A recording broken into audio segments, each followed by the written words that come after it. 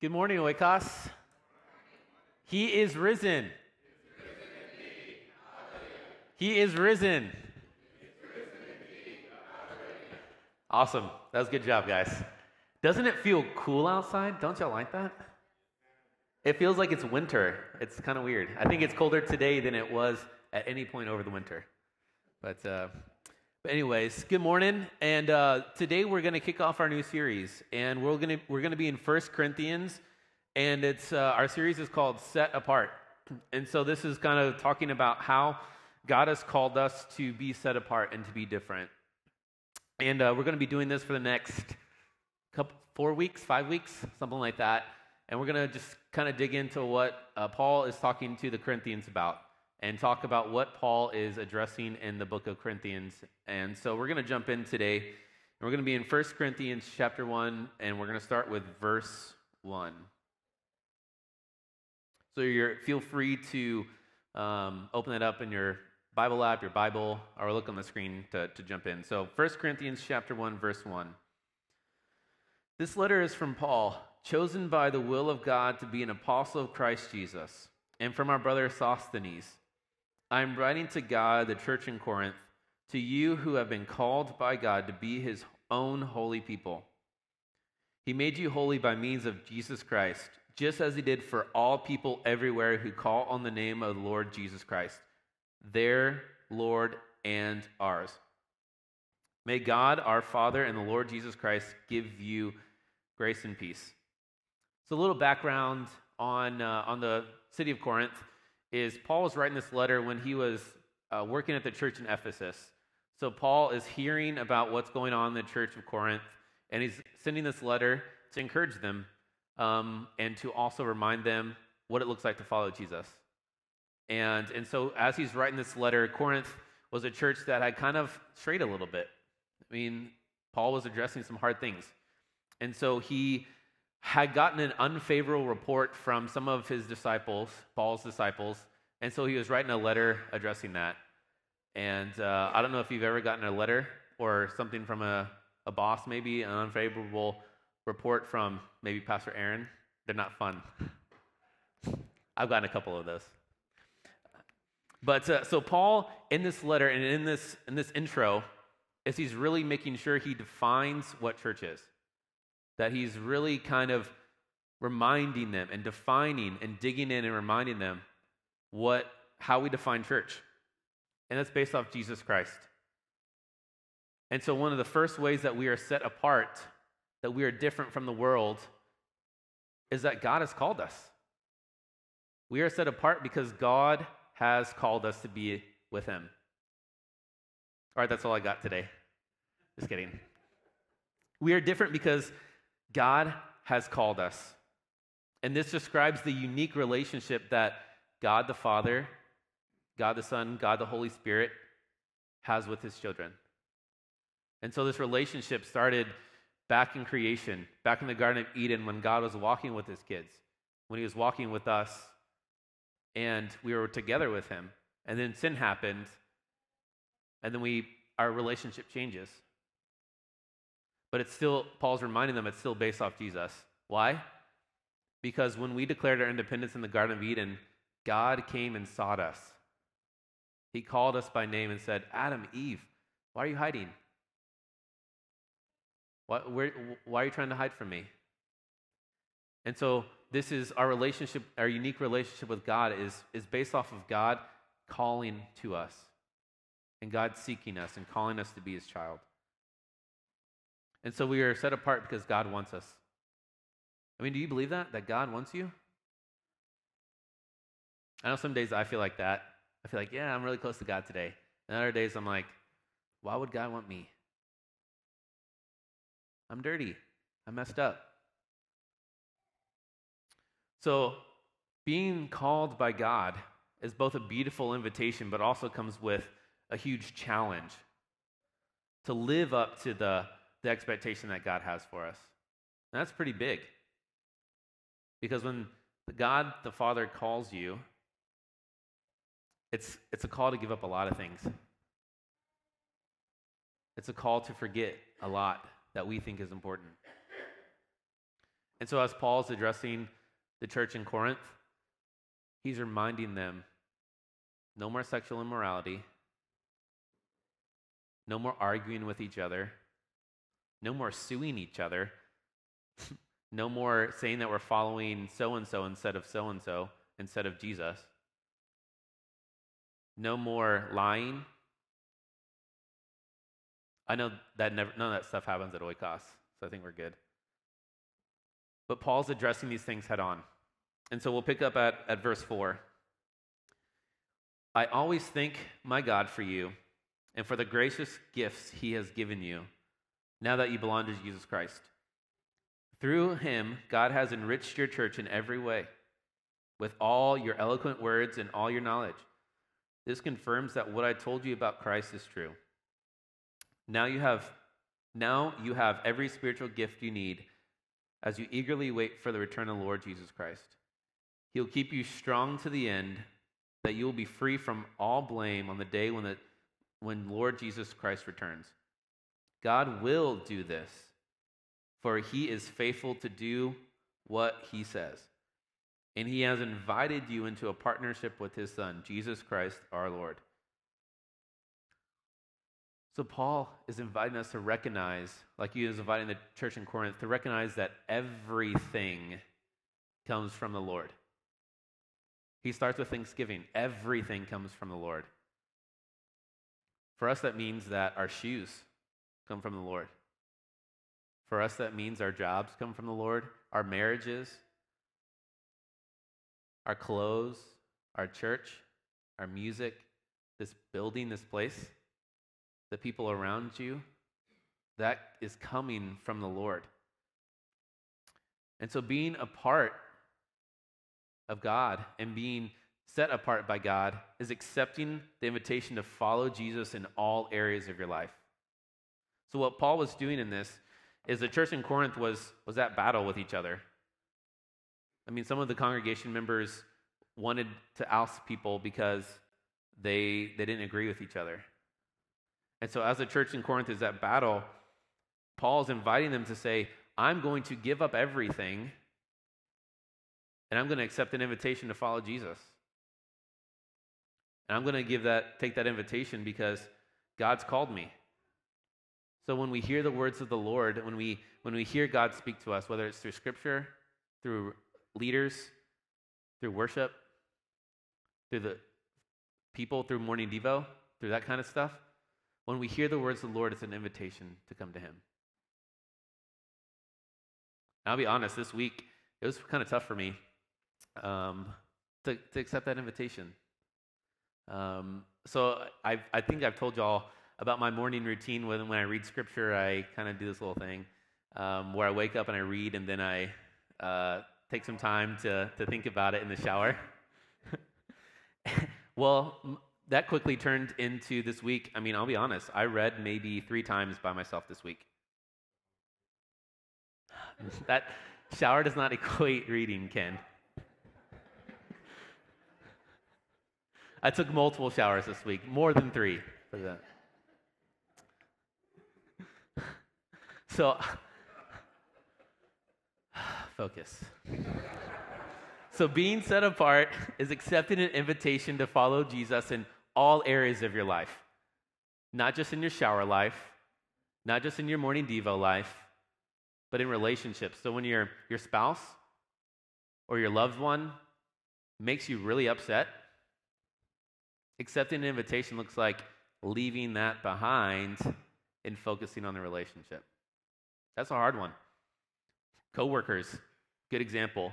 Same thing, when a coworker does something absolutely stupid, and you're faced with the consequences and the burden of that, and you're like, it's kind of awkward because you know that they messed up, but they're not willing to tell you, and so you're kind of at this tension where you think that they should just admit it because they're stupid.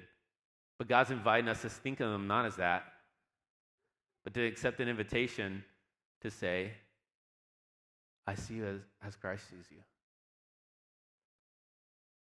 And so same thing with our kids. When our kids are getting this absolutely upset, you're at your wit's end, Christ is inviting you to follow him in that area. And Paul's also reminding them in this letter that Christ is going to give them, the church in Corinth, the strength to deal with these issues, the strength to walk through these tough times, these things that they're facing that might be extremely difficult. These a lot of things that it's hard for them to give up. That Christ is going to give them this strength, just as he gives you the strength to deal with those issues. And so Christ is inviting us to recognize that the church is based on him. The church is based off of him, and he's calling us into that church to be with these people, and that he's going to give us the strength to maintain that and to pursue that we don't have to look inwardly and rely on what we've done to prove ourselves that we are strong enough. But he's inviting us in to take a taste of the celebration we did last week of his death and resurrection. And that's where we look to for our strength when we can't deal with these sins in our lives, when we don't know how to deal with them. And that he will give us the strength to accept that invitation. So when you're facing down the struggle of finances, when you're facing down the struggle of not having a job, when you're facing down the approval of other people, when you're facing down how you're going to get through life with the death of a loved one, when you're facing down the struggle of what do I do in this time that my spouse is retiring and I don't think we're going to have enough money to get through. When we're staring down these things, Lord is going to give us strength, it says in here, to accept his invitation to follow him in all areas of life. There's nothing too great for him. There's nothing too powerful for him that's going to keep him from his will.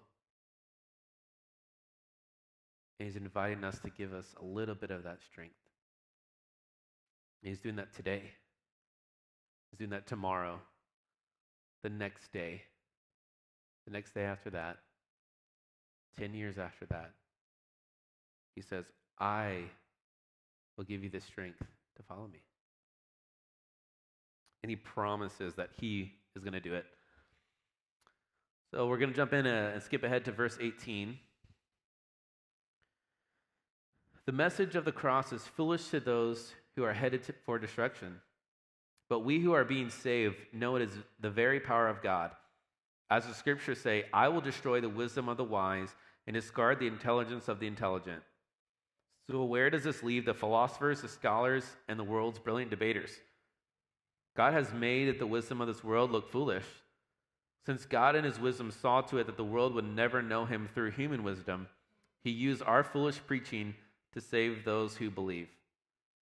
It is foolish for the Jews who ask for signs from heaven, and it is foolish to the Greeks who seek human wisdom. So when we preach that Christ was crucified, the Jews are offended, and the Gentiles say it's all nonsense. But to those who called by God to salvation, both Jews and Gentiles, Christ is the power of God and the wisdom of God. This foolish plan of God is wiser than the wisest of human plans, and God's weakness is stronger than the greatest of human strength. So when you hear the message of the cross, where does that leave you? We heard it last week. So where does that message of the cross leave you today? Are you like the human philosophers, the debaters? Are you like the Jews that are I've been a Christian my entire life. Yay, I've been a Lutheran my entire life. Yay.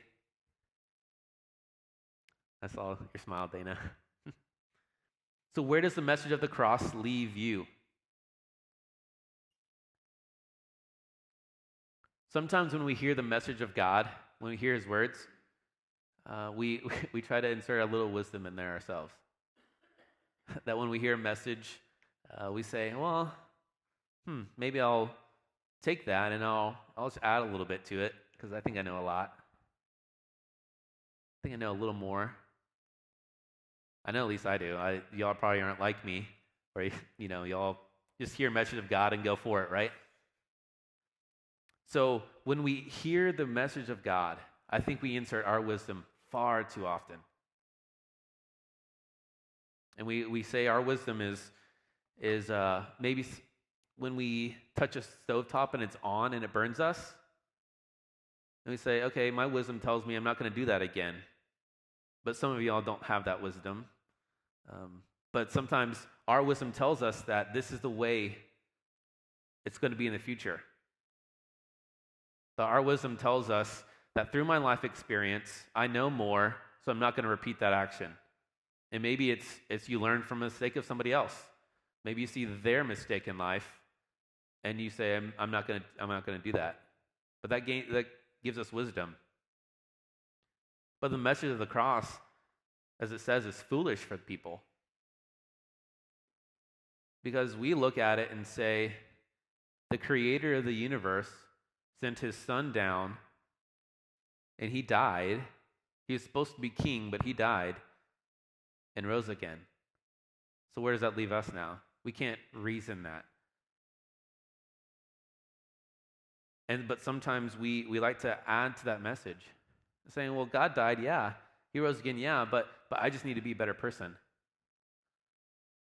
I need to read more scripture. That'll help me be smarter, and that'll help me follow Jesus better. Right? Or we say, I'm just going to work really hard and prove myself so that I can say I added a little bit to my salvation. But what is foolish for people that don't believe that message, what is foolish for the Jews and the Gentiles, and what's foolish for us, especially me, is to think that we actually can add something to our salvation. And we can actually add something to the message of the cross. But Paul's inviting us to say that our wisdom isn't found there. That we can't add something to that. But the invitation from the cross is to believe in a message, believe in something that is greater than our own understanding. And so being set apart is believing that we can't add anything to that message. Because if we look at it, there's nothing good in us apart from Jesus Christ. I mean, I'm a pretty dirty person. I'm really bad. Not just because I don't shower every day. But the message of the cross should leave us both broken and crushed, but also forgiven and saved. And we can't, with our own minds, ever make sense of that. But the message of the cross is inviting us to believe out of faith. And that's what the wise people would say is foolish. That you believe in something you can't see. You believe in something that died, a king that was supposed to reign forever, but got put to death. You believe in that stuff? So I'll probably get in trouble for this, but I'm going to bring it up anyways. So Rachel's dad lives in D.C., Washington, D.C., and we went and visited about a month ago, and he's not a believer. And so we had a conversation. Faith is pretty important to Rachel and I. We had a conversation about faith and why does God do what he does and all the stuff, the fun stuff that goes into that. And Kevin, he was making fun of Rachel and I because he says Jesus is the same as Father Christmas and the same as a tooth fairy. And it's kind of, he pokes fun at it and stuff. But what he sees as foolish would be Jesus. At one point, he even admitted that Rachel didn't believe in stars until the age 10. And I think if we look at our lives, that we sometimes put that on ourselves too. That we say we can't really make sense of all this Jesus stuff, so I'm not going to really follow him in this area of my life. because it's too hard. It's too hard to make that jump to fully believe the message of the cross in this area. I'll believe it in the stuff that I can make sense of. I'll believe it in the stuff where I've seen him work. But it's not the area that's really cold and the area that's really dark. That secret place within my heart that no one knows. I'm not going to let Jesus there. I'll let him into the stuff that I want him to handle, but I don't believe enough to let him hear. And I think the message of the cross is to invite us into that death and resurrection in every area of our life. To believe in every area of our life. So the Friday, or the Saturday between Good Friday and Easter, Rachel and I went out to Katy for the memorial service of a friend of mine that had passed away from high school. And Miles was a friend I grew up with. I knew him mostly in high school and a little bit after high school, but after we graduated, he fell into addiction, and he fell into nasty drugs. And the time I knew Miles, we had some talks about Jesus, and we had some talks about life after death. He was a very inquisitive guy. He knew a ton of useless knowledge, but it was fun knowledge. And so we went to this memorial service for Miles, and while we were there, we talked a lot about how good of a person Miles was and how much Miles loved us, and there's a lot of true stuff. There's a lot of stuff that was true. But as we left in that Saturday between Good Friday and Easter, it's a pretty silent time. We just remembered and we just worshipped Jesus that died on Good Friday. And that Saturday, we're waiting for the good news of his resurrection. But as we were in that memorial service, I was just thinking of the disciples at the time of Good Friday, that their Savior had just died. Everything they knew had been shaken up. And so Saturday, they're sitting around gathering and probably remembering all the good times they had with Jesus. All the times that they had some fun. Jesus provided wine for the party. Jesus made fun of this person here, called out this guy's sin, healed this person over here. And maybe they were talking a little bit about that stuff. And they were anticipating the waiting. Maybe some of them, maybe they didn't have faith, but they were anticipating what was coming next. And for them, there's a big question mark of what's next. What's going to happen next? And that's how I kind of felt at this memorial service, where there was no mention of Jesus' resurrection. And as we are there, there's this big loss because the family couldn't make sense of what was going to happen with Miles. They couldn't make sense. They're trying to explain it. They're trying to explain their world was just ripped apart. And they were trying to figure out how to deal with their future. But we believe in a God that has provided that future. That's beyond our understanding, beyond what we know. And into a message of a cross that is just beautiful. That what we know is just this much. It's finite. But we believe in a God that's massive. And so the invitation that Paul's giving the church of Corinth is to believe in something that's so much bigger than what they understand. And to forget all the crap that they have going on with each other. To forget their quarrels, forget the what they want to sue each other with. To forget who they're following, whether it's Paul or Silas, Timothy, to forget those things and remember that God's inviting them. And God's giving them a message. Jesus is giving them a message that starts with faith.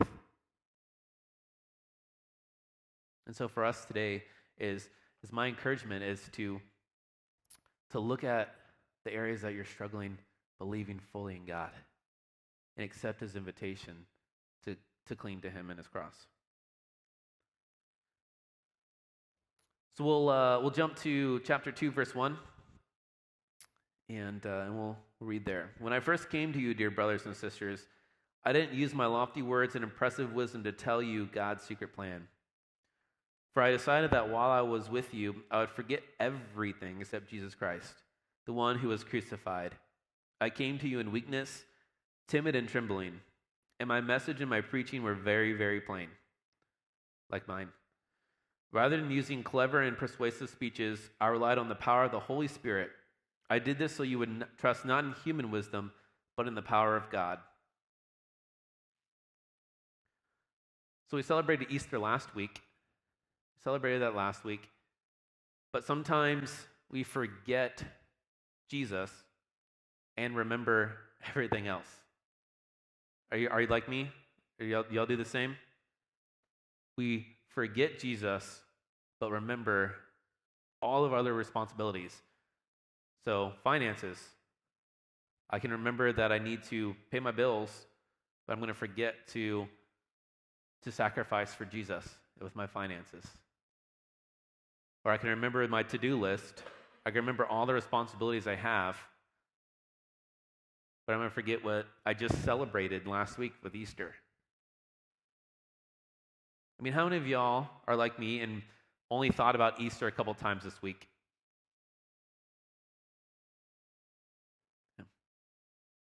How many of y'all celebrated Easter every day this week? I'm kidding. I didn't.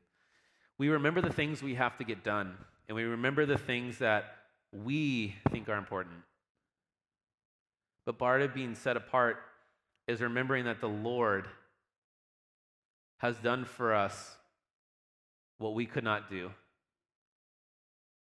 and remembering what he did for us on Easter, and that death and resurrection is something that happens every day for us. So as he's inviting us into the cross, he's inviting us to die with him, but to be raised to new life every day, every single day. And that message is something that is not easily remembered. But Paul says in encouraging the church of Corinth that I decided to forget everything and remember just Jesus Christ and his death and resurrection.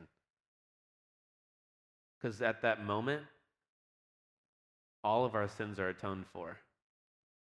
And at that moment, we cease to understand things of this world. We seek to understand what God has for us. So we'll close with this. And it's a beautiful encouragement that Paul closes this chapter with. But he is encouraging the church in Corinth to think of God. Yet when I was among mature believers, I do speak with the words of wisdom, but not the kind of wisdom that belongs to this world or the rulers of this world, who are soon forgotten. No, the wisdom we speak is the mystery of God, his plan that was previously hidden, even though he made it for our ultimate glory before this world began. But the rulers of this world have not understood it. If they had, they would have not crucified our glorious Lord. That is what the scriptures mean when they say, no eye has seen, no ear has heard, no mind has imagined what God has prepared for those who love him. But it was to us that God revealed these things by his Holy Spirit.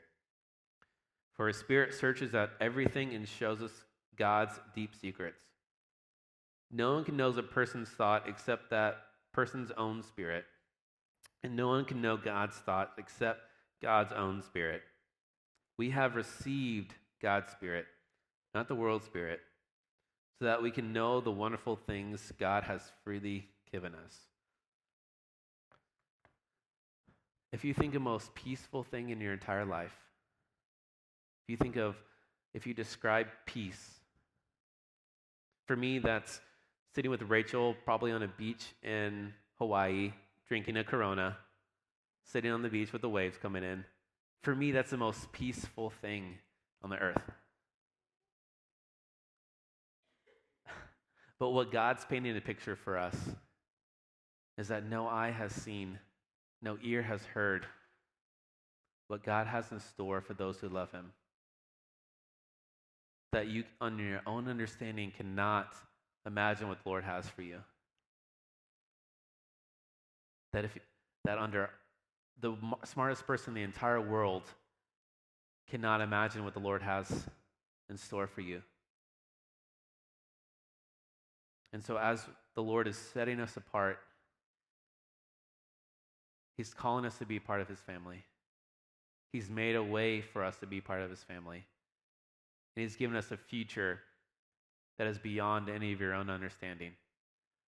And so he's inviting you to release those things that are strongholds in your heart, that are keeping you from fully believing. And he's calling you to release what you think is wise and hold fast to what he thinks is wise. No eye has seen, no ear has heard the wonders that the Lord has in store for those who love him. Let's pray. Dear Heavenly Father, I thank you for today. I thank you for each and every one of these individuals here. I thank you for this community. I thank you for this place to worship and gather.